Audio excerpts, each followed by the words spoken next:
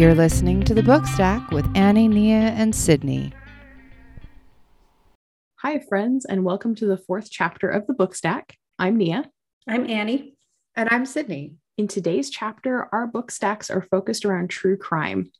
People have been obsessed with reading about true crime since the 16th century, with early stories being transcribed as ballads and posted around the towns for the consumption of the literate population. Then, such as now, the coverage varied widely from topic to telling and were devoured just as voraciously. Even as the law systems changed and grew with modern technology and approaches, the pull of true crime by the population has stayed constant. I'm really excited for today's chapter. True crime is one of my favorite genres to read, watch, and listen to, and I can't wait to hear what's in our stacks. So let's get started. Annie, what's in your stack today? So I chose books. Looking at my list, I've got white collar crime and murder crime. I've got all sorts of stuff in here because when I was thinking about true crime, I thought that can't just be murder books, right? I'm fine with murder books, but I don't know. I thought there has to be something else. So I went in a different direction. So the first one that I chose is The Devil in the White City, Murder, Magic, and Madness at the Fair That Changed America. And it's by Erik Larson. He's one of those authors where I just read everything that he writes. Everything. Me too. Yeah. I have this book. I love this book. And I love reading and watching stuff that have to do with H.H. Holmes. So I am so glad that this is in your stack. Well, and here's the thing. I think this is the first book we've had that all three of us have read. Yeah. Hey, look at I think that. this is a turning point in the podcast. It's a milestone. It's a affecting milestone. each other. Okay, so Devil in the White City follows the events of the 1893 Chicago World's Fair. It's kind of two books in one, which some people don't like. It covers both the building and the issues and the complication and the excitement that was the World's Fair. And then across the street, this other thing was happening. These murders were happening. So they're not super connected, but they're both covered. But they're also really important. They are. Is really important to the story of how he got away with everything. Right. Yeah. And so I don't know, when I first saw the title, I thought, oh, okay, so it's the devil in the White City, but it's more the devil near the White City, the devil and the White City happening at the same time. So anyway. The devil taking advantage of the White City. Oh, there you go. Yes. So it covers the building of the fair, the day-to-day activities, starting from when the fair was first, like the bids for the fair and building it and bringing in the exhibitions. And it also follows the story of Dr. H.H. Holmes. And he built a drugstore across from the World's Fair. And if you look into it, it's also known as his murder castle, which is just an amazing thing right there. And in his murder castle, he also built a crematorium and a gas chamber.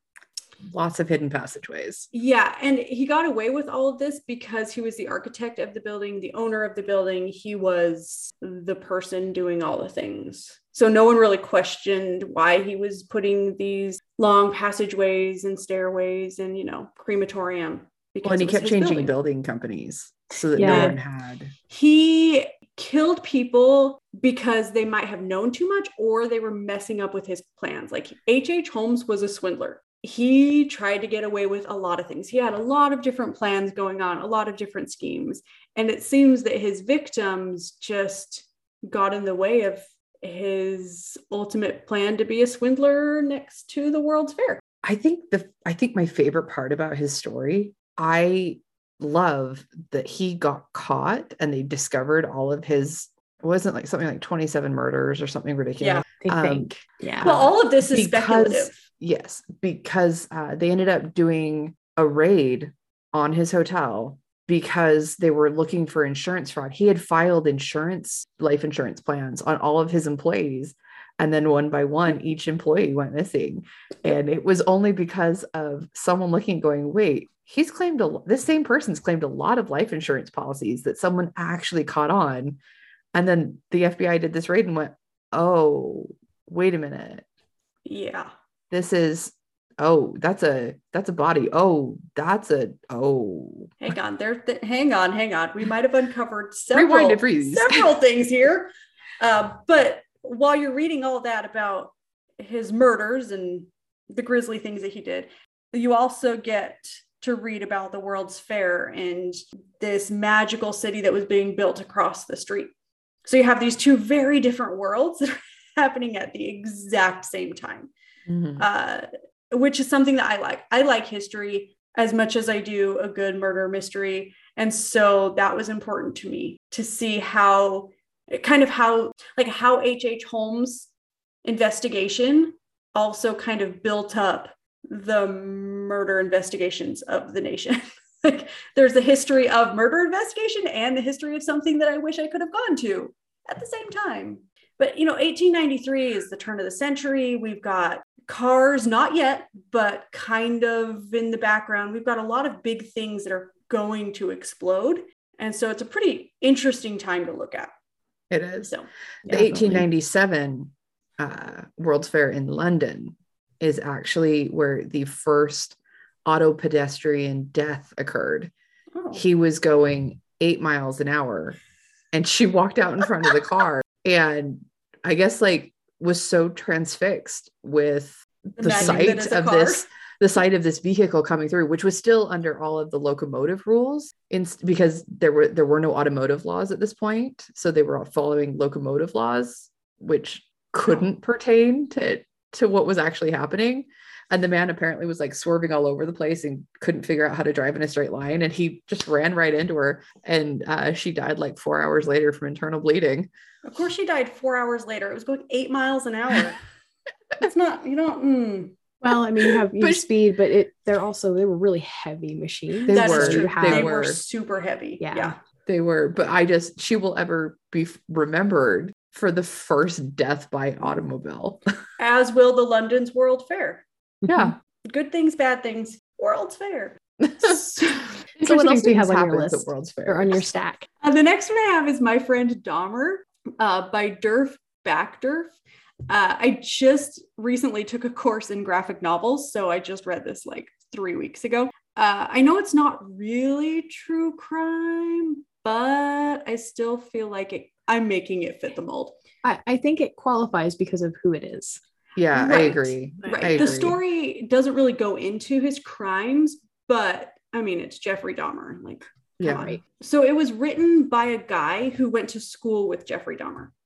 Derf Backderf went to school with him in Ohio in 1976. It's a graphic novel, received some awards. It received the ALA Alex Award in 2013, which I think is a big deal. So it follows Dahmer and the author Backderf in high school, and then it ends with Dahmer getting pulled over by the police with his first victim in the trunk of his car. So it doesn't really go into any of his killings. It doesn't really even go into his motive so much. It really just is the story of how he became who he became. Which I think is pretty relevant. I mean, they're monsters, but they're people too. They came from somewhere. Yeah. Right. Life is made up of decisions and choices. Mm-hmm. And this book really goes into that. As I was reading it, the thought of Jeffrey Dahmer and his killings keeps me up at night, but this book didn't, because it really does show the path that he took, not what he did. I mean, there were some pictures of animal mutilation, but that's it. So it's graphic, but not too graphic. Right. And even those pictures, it really just showed a squirrel head on a stake. Okay. So it didn't show quartering or anything like that. No, I'm trying to remember what else was included. So it shows how he was before he became a serial killer, and it showed that he could have chosen a different path.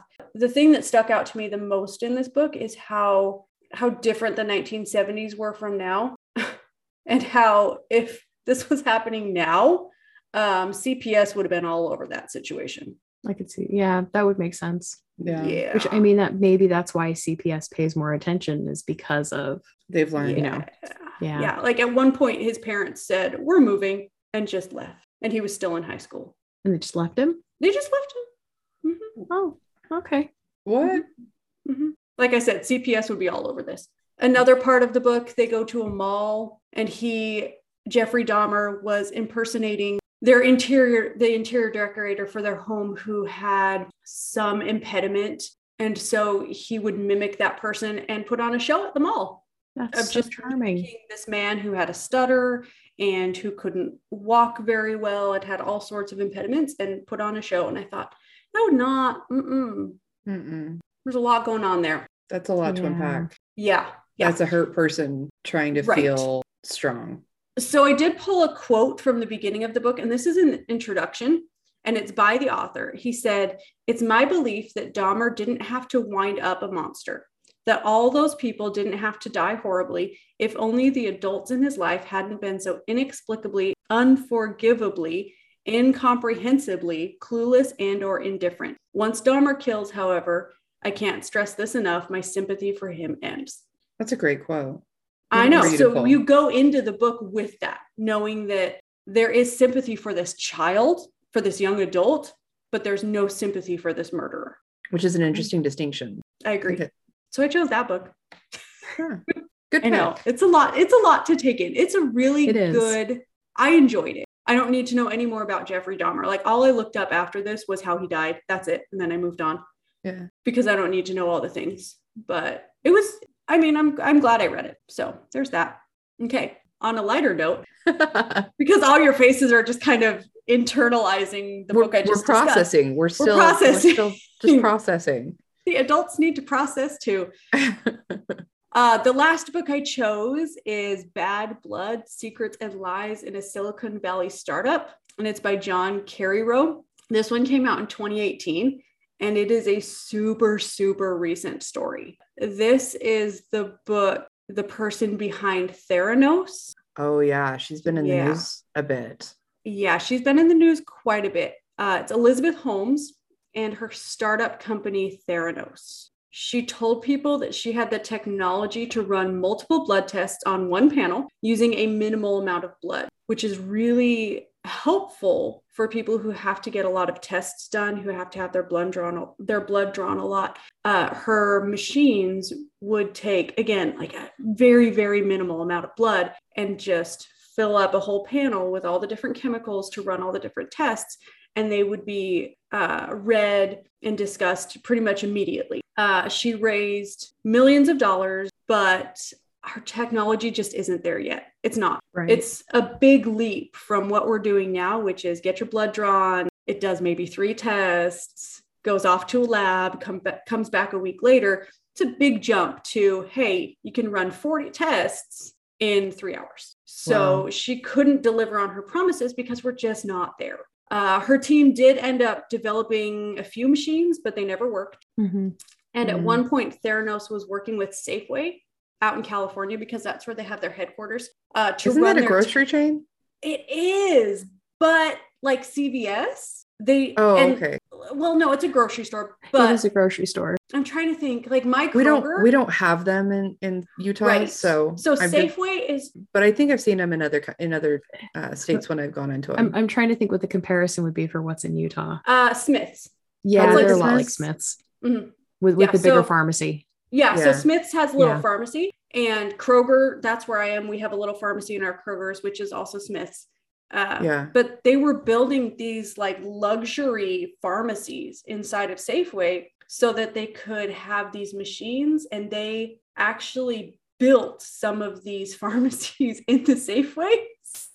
So I have a friend who went, I mean, this was published in 2018. So she probably went like 3 years ago, and she saw one of the clinics, like they were still there, even though Elizabeth Holmes was being prosecuted for fraud and all the things. And it was just this huge, huge scandal. They're comparing it to Enron. Which was massive. Massive back, when that happened. Yeah. But it was a really, really big deal. People invested millions of dollars into her company, and she just never delivered. And if you listen to an interview with her, she doesn't even sound remorseful. It's like she believed this could happen. She believed it was happening when it was not at all. Wow. Yeah, it's still going on. You can still read about her and the fun things that are happening in her life. Well, her trial hasn't ended yet. Is that right? Like she's still in the middle of her trial. Yep. This was a really, really big deal. Yeah. So I would be really surprised if they didn't release an update to this book after the trial and everything has resolved. Yeah. I feel like they're turning it into a movie. This is my shocked face. I feel like all of my books have just shocked you.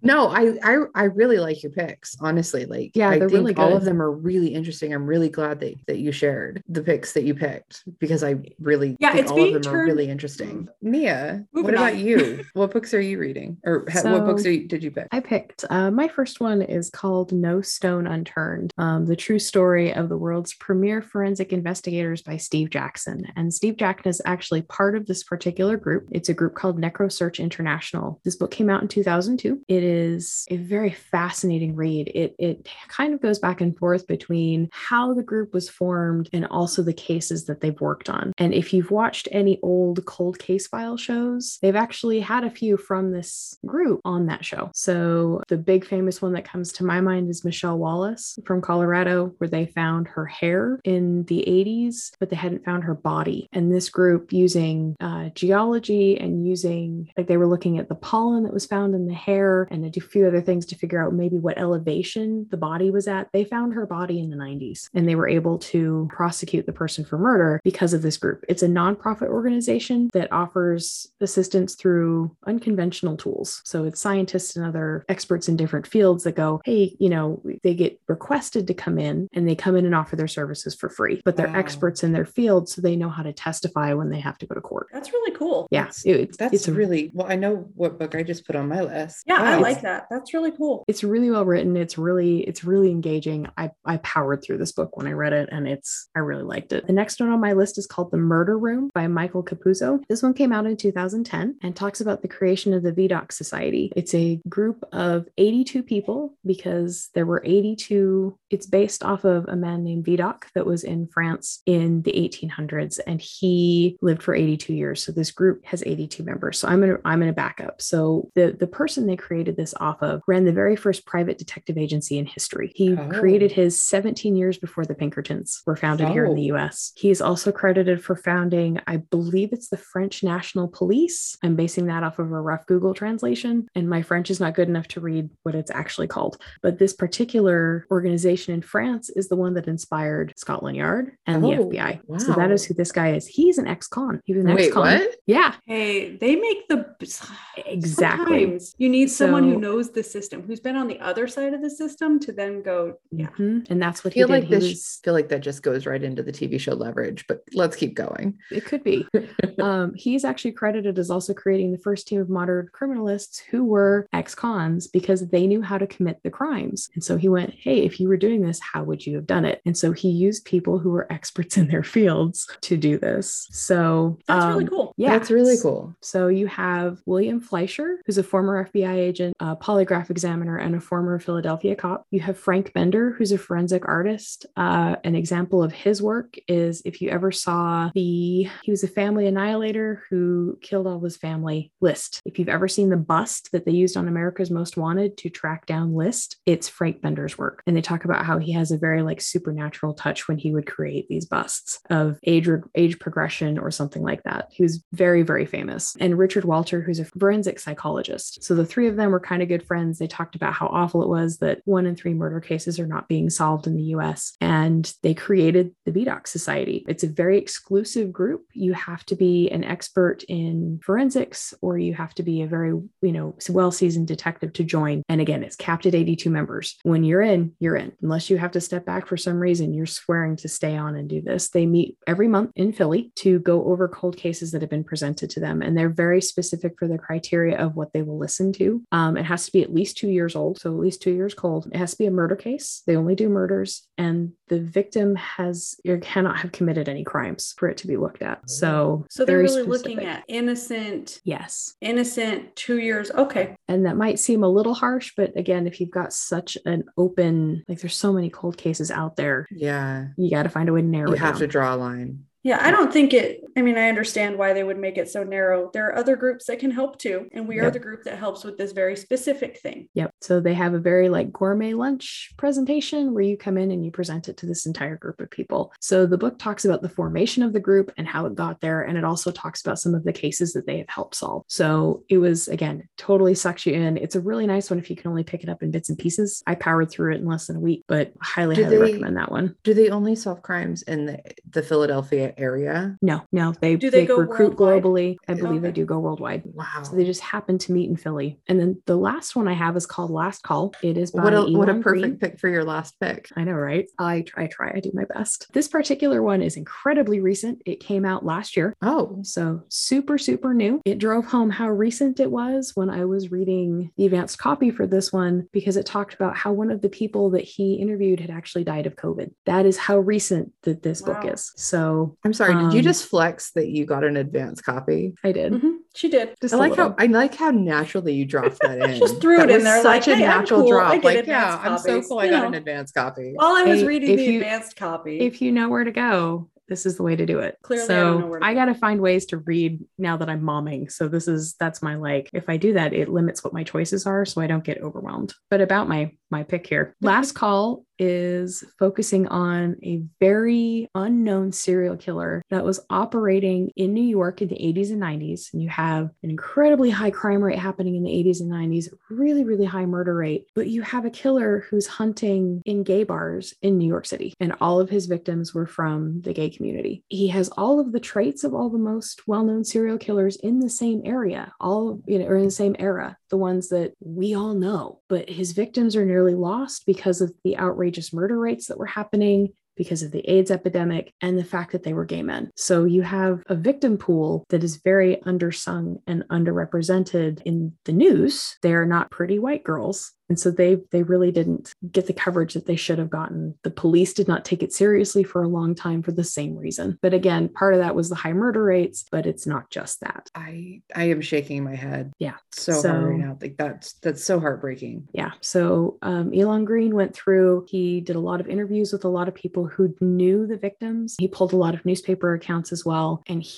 this is his first foray as an author for this. And he did a really, really good job. He pulls you in right out of the gate. It's heartbreaking because he introduces you to each victim like you know them. And it's so sad because they're fascinating people. And I wish I'd gotten to know them, even though that would have been impossible. I lived on the other end of the country and was, a little mite then. Yeah. So you get to know them and you grieve for each one as they die. It really, really pulls you in. And he kind of talks about what the killer's doing in the background, but he does not name who it is until it gets close to the end. So you don't know who it is either. So it's like you're following as it was happening and you only know what they know as it's happening. Yep. That sounds amazing for so many reasons. It was really, really good. It's a little bit heavier. I mean, all the ones I picked talk about murders. So it's, This is true crime.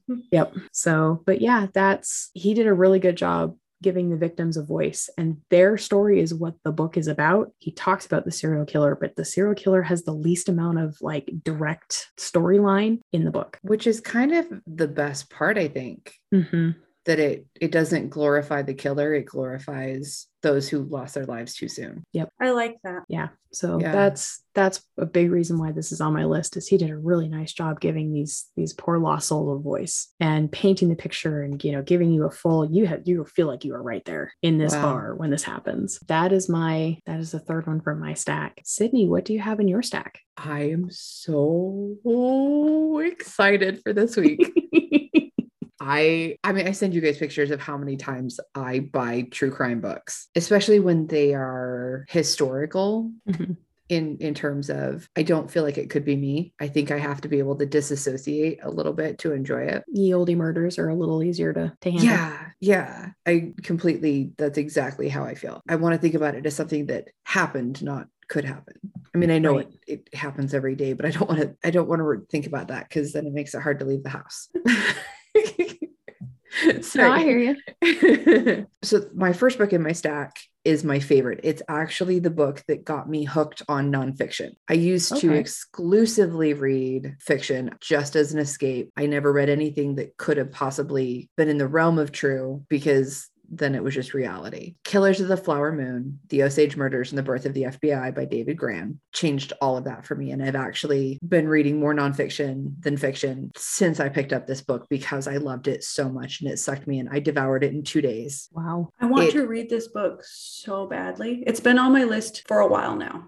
Just do me a favor and move it to the top. You'll thank me after you do. Maybe. Because it's very well written. It has the narrative historical descriptions that you would expect tucked in a true crime book that took place in the 1920s, but it also has the pace of a murder mystery. And he does a really good job of setting up the chapters to have miniature cliffhangers to get you to want to keep reading and to figure out what's going on. It's told in 3 chronicles. So there's 3 very different perspectives that it's providing story information from. Okay. Chronicle 1 follows Anna Brown, who is an Osage Indian. It gives a bit of her history, and it very, very lightly dabbles into the Indian boarding schools and stuff that was happening that we don't talk about enough in this country for most people. No, we really don't. We do not talk about that enough. I don't think we really talk about it at all. Nope. I think it's very hard to find information about how horrible these Indian boarding schools were. This barely touches on it, and it moves forward just to kind of take you to the present, which was the 1920s. Background before I jump in. The Osage Indians were originally from Kansas, and then the government kept pushing them off their land because they wanted the land for white settlers. And so they kept moving them. And they finally were like, well, you can move over to this area over here, or you can move to this rocky outcropping in Oklahoma. And the chief was like, well, we'll take the rocky outcropping in Oklahoma, because if we pick this flat area that you can farm, you're just going to take it from us again. So we'll go here because you won't kick us off rocks that you can't plant with. And they were like, all right, deal. And he said, but as part of our deal, everything in the land, everything under the land is ours. And the government was like, weird way to say it, but all right.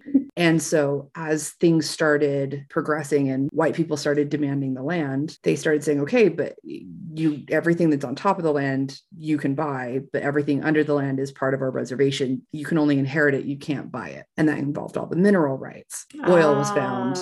Yep. Oklahoma. Oil was found. And overnight, the entire tribe became multimillionaires in the 1920s. It was just inordinate amounts of money that they were inheriting, or that they were being given because of their head rights to the reservation. So you have this massive push of all these white people that are coming to the reservation to marry an Osage. Of course. Yikes. And so Anna Brown and all of her sisters are all married to white men. Her older sister, who's only in her 30s, gets some kind of wasting illness that they were really confused about, and she dies. And so the widower then marries another sister and like keeps it in the family, which is just weird. Mm-hmm.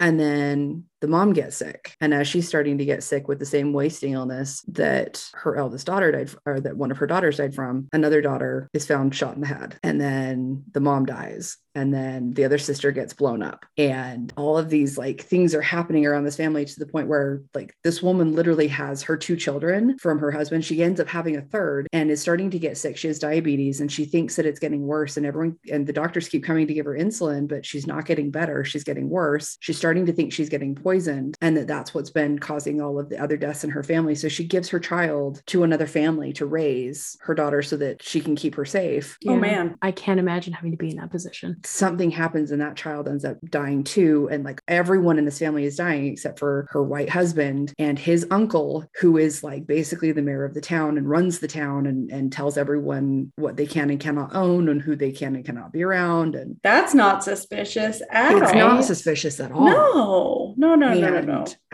The amount of deaths that happen in this book, you read about 24, and so you think that there was a series of 24 murders that happened over 4 years, and it's really more like over 100. Right, because those are just the ones that were written about. Those were just the ones that talked about. Those are just the ones that he had enough information as a journalist that was researching this to be able to write something about and show how it connected to other things that were happening. The average years ago lifespan right, for an Osage Indian in the 1920s, the average lifespan, because of everything that was happening and how fast they were being killed off, the average lifespan was 38 years old. I would have 4 years to live. It's not a lot. That's not a lot. I can't even fathom how people could do this to other people. But so Chronicle 1 follows with Anna, and her first 7 chapters are about her, and it ends with the cliffhanger of her trying to report to people outside of her household that she thinks she's being poisoned. And then it jumps to Chronicle 2 that follows Tom White, who ends up being brought in 4 years after the first murders happen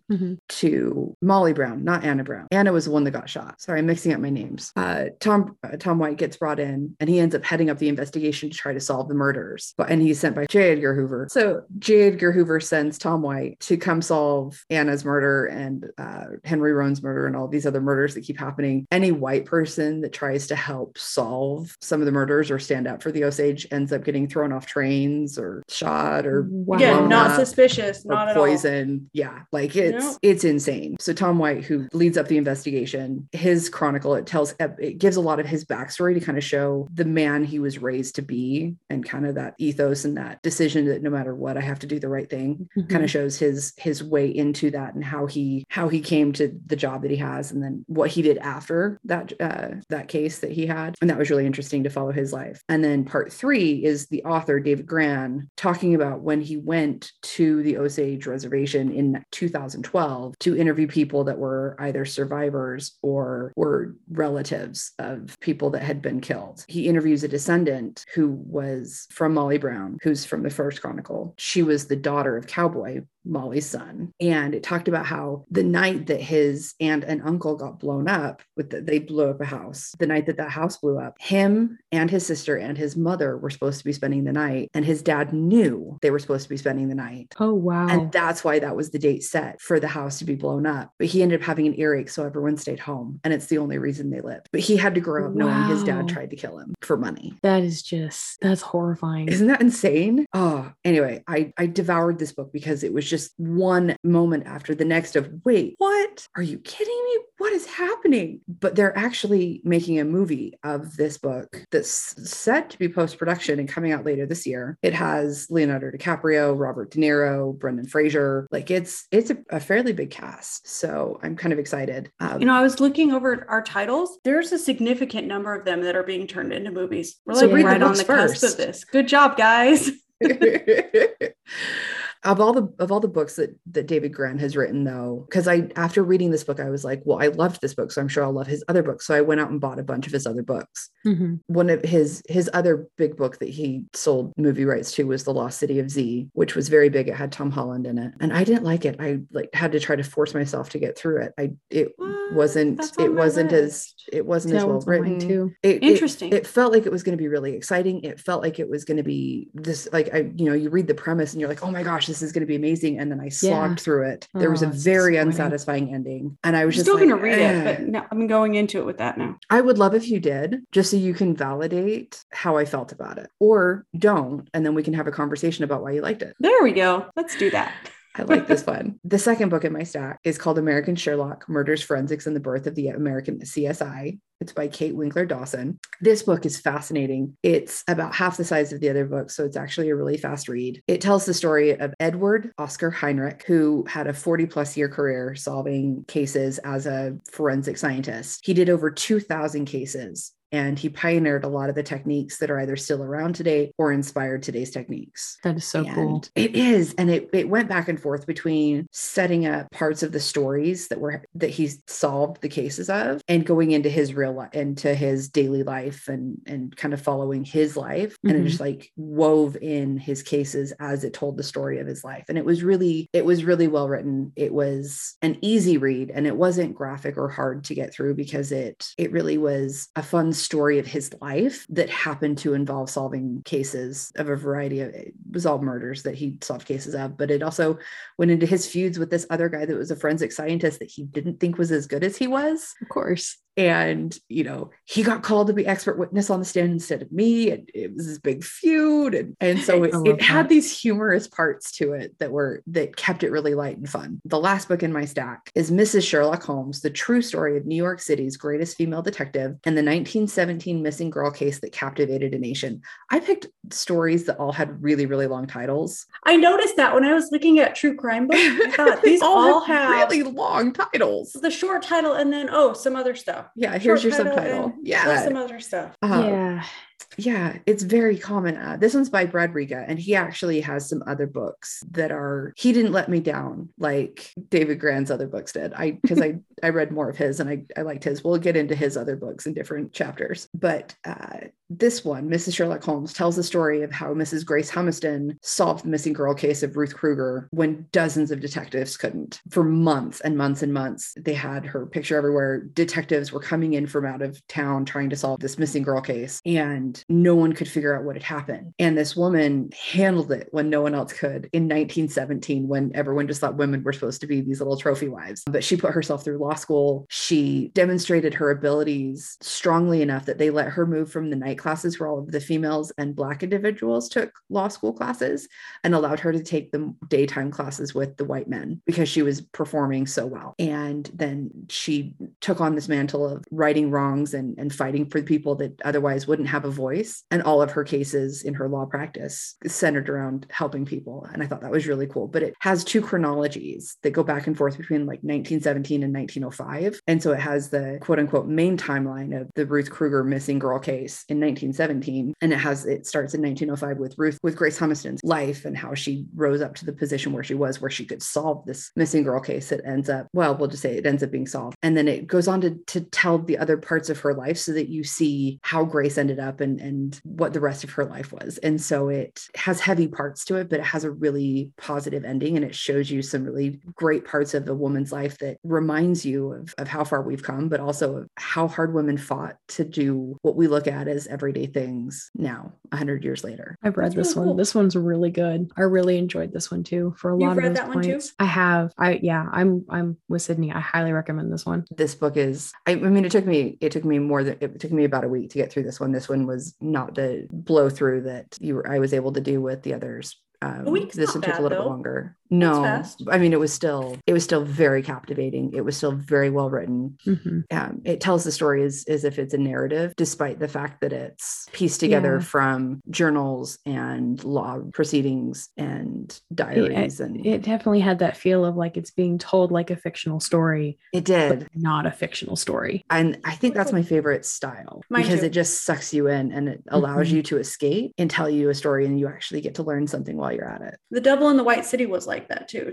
It reads like fiction. It does. All of his stuff does. That's why one of the reasons I love his stuff. Me too. Agreed. Well, so those were our stacks. I love that. What are we reading right now? We're getting ready to pick up next. Annie? So I'm continuing with The Dressmakers of Auschwitz. Again, one of those, and here's your subtitle, The True Story of the Women Who Sewed to Survive by Lucy Adlington. I took a break from that and now I'm picking it back up. And then I started The Feather Thief, Beauty Obsession and the Natural History Heist of the Century by Kirk Wallace Johnson. I started that this week. It is about a guy who went and stole a bunch of birds from a natural history, like stuffed them into his suitcase, just the skins and the feathers, so that they could make Victorian fly fishing lures. Oh, okay. It's weird. No, what? But I am learning so much about fly fishing and lures.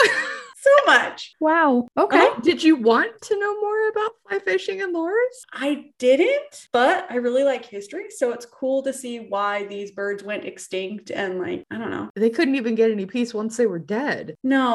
And it talks about how the Victorian, like the ladies' hats, that people are now going through their attics and finding their Victorian era hats from like their ancestors and selling the feathers for, hundreds of thousands of dollars. What? Okay. That is, people are weird. The deep, seedy world of fly fishing. Who knew? Oh, who knew? Everyone thought it was boring. Right? The Feather Thief. Mm-hmm. Wow. All right. I told you I will read anything and everything. I take it back. Not boring, uneventful. Yes. The actual catching of the fish. Yes. So I've actually thought about learning how to do that at some point. But, I like to fish and not have to think about anything. So, Yep. Okay then. Well, Nia, what about you? What are you reading right now? I am looking to pick up one called The Cold Vanish, seeking the missing in North America's wildlands. So it's looking at people who go out in the wilderness and just disappear, and the interesting people who go looking for them. So they disappear, like they just don't want to be found, so they decide to go off the grid and live there, or we're like hiking for a day and we're never found, and so it's like a body Yeah, rescue. They go out into the national parks or out into the forest to go camp or hike or something and just don't come back. Interesting. So yeah, so it You know, that sounded still really good. like whenever those stories come up, whenever I see them, this guy went out running and we can't find him. It's fascinating to follow along with it. Mhm. Yeah, It's fascinating. I agree. Yep. So that sounded really good to me. We'll see how far I get into it, but that's what's on my list. Sydney, what's on yours? I went book shopping at Barnes and Noble. Uh-oh. Sydney, I know I should not be left alone. I actually took someone to supervise me. you bought more, didn't you? But she's an enabler. Yep. Another one that so- says yes, you'll help each other in air quotes, and it's help find stuff instead of not buy more. Right. Yeah. I looked at her and I was like, I think I need this. And she goes, then obviously you do. Good friend. I loved it. It's the person I want to go to the bookstore all the time with now. My hands are full. Well, here, let me help you carry stuff. I have two hands. a here. really It's good not friend. it's not a stop. You can't carry it anymore. It's, well, I'll help. But so I went to the bookstore. The first one that I decided to start off that new pile is called The Education of a Coroner by John Bateson. And it follows the 40-year career of a coroner in Marin County, California, and some of his most interesting cases and how they solved them. Ooh, that Yes. sounds interesting. So far I'm 3 chapters in and I am so I've decided it's going to be my nightly read. Like that's what I'm going to read to wind down. But what better than true crime to help you wind down before bed? Yeah. I've You know, listened to to it each to go to their sleep own. before. I mean, whatever works, right? Mm-hmm. But so far, I mean, it's not super gruesome or super gory because it's following the life of the gentleman and how he became a coroner. And did you know that you don't have to be a medical examiner to be a coroner? Yeah. Is it weird that doesn't surprise me? No. I've heard that's a problem. I was shocked. There's a book that talks about there were, I think, poisonings in New York City and how that had evolved into creating something that was not just an appointed position, but someone who was an expert and actually knew what they were doing. Oh. Yeah, I'll have to think about that one and get back to you on what it was called. But that is how I knew about that, is I was reading about how we actually had to make it something that was an official, expert position and not just someone who's like, I owe you a favor. I'm going to put you in charge of that office because I can. Yeah. Thanks. Well, I Yeah. think when we do a sequel to this chapter, because I think there are so many books that we have to talk about again, Oh, definitely. that will Recurring that episode. You'll have that title and it'll be like a cliffhanger until the sequel. Oh, there we go. And then we'll share it next time. And I will tell all about fly fishing. Yeah. Excellent. All about fly fishing. I can't believe I'm going to say this. I didn't think it would ever come out of my mouth, but I'm so excited to learn more about fly fishing and the seedy underworld of it. The seedy underbelly. Well, friends, thanks for listening to this chapter of the Book Stack. As we sign off, we'd like to leave you with some food for thought, and we'll see you next time when we bring our favorite beautifully written books to share for our next stack. Remember, you can follow us on Twitter at Bookstack Trio and follow us at Bookstack Trio on Instagram to see a full listing of today's stack. Each of us is a book waiting to be written, and that book, if written, results in a person explained.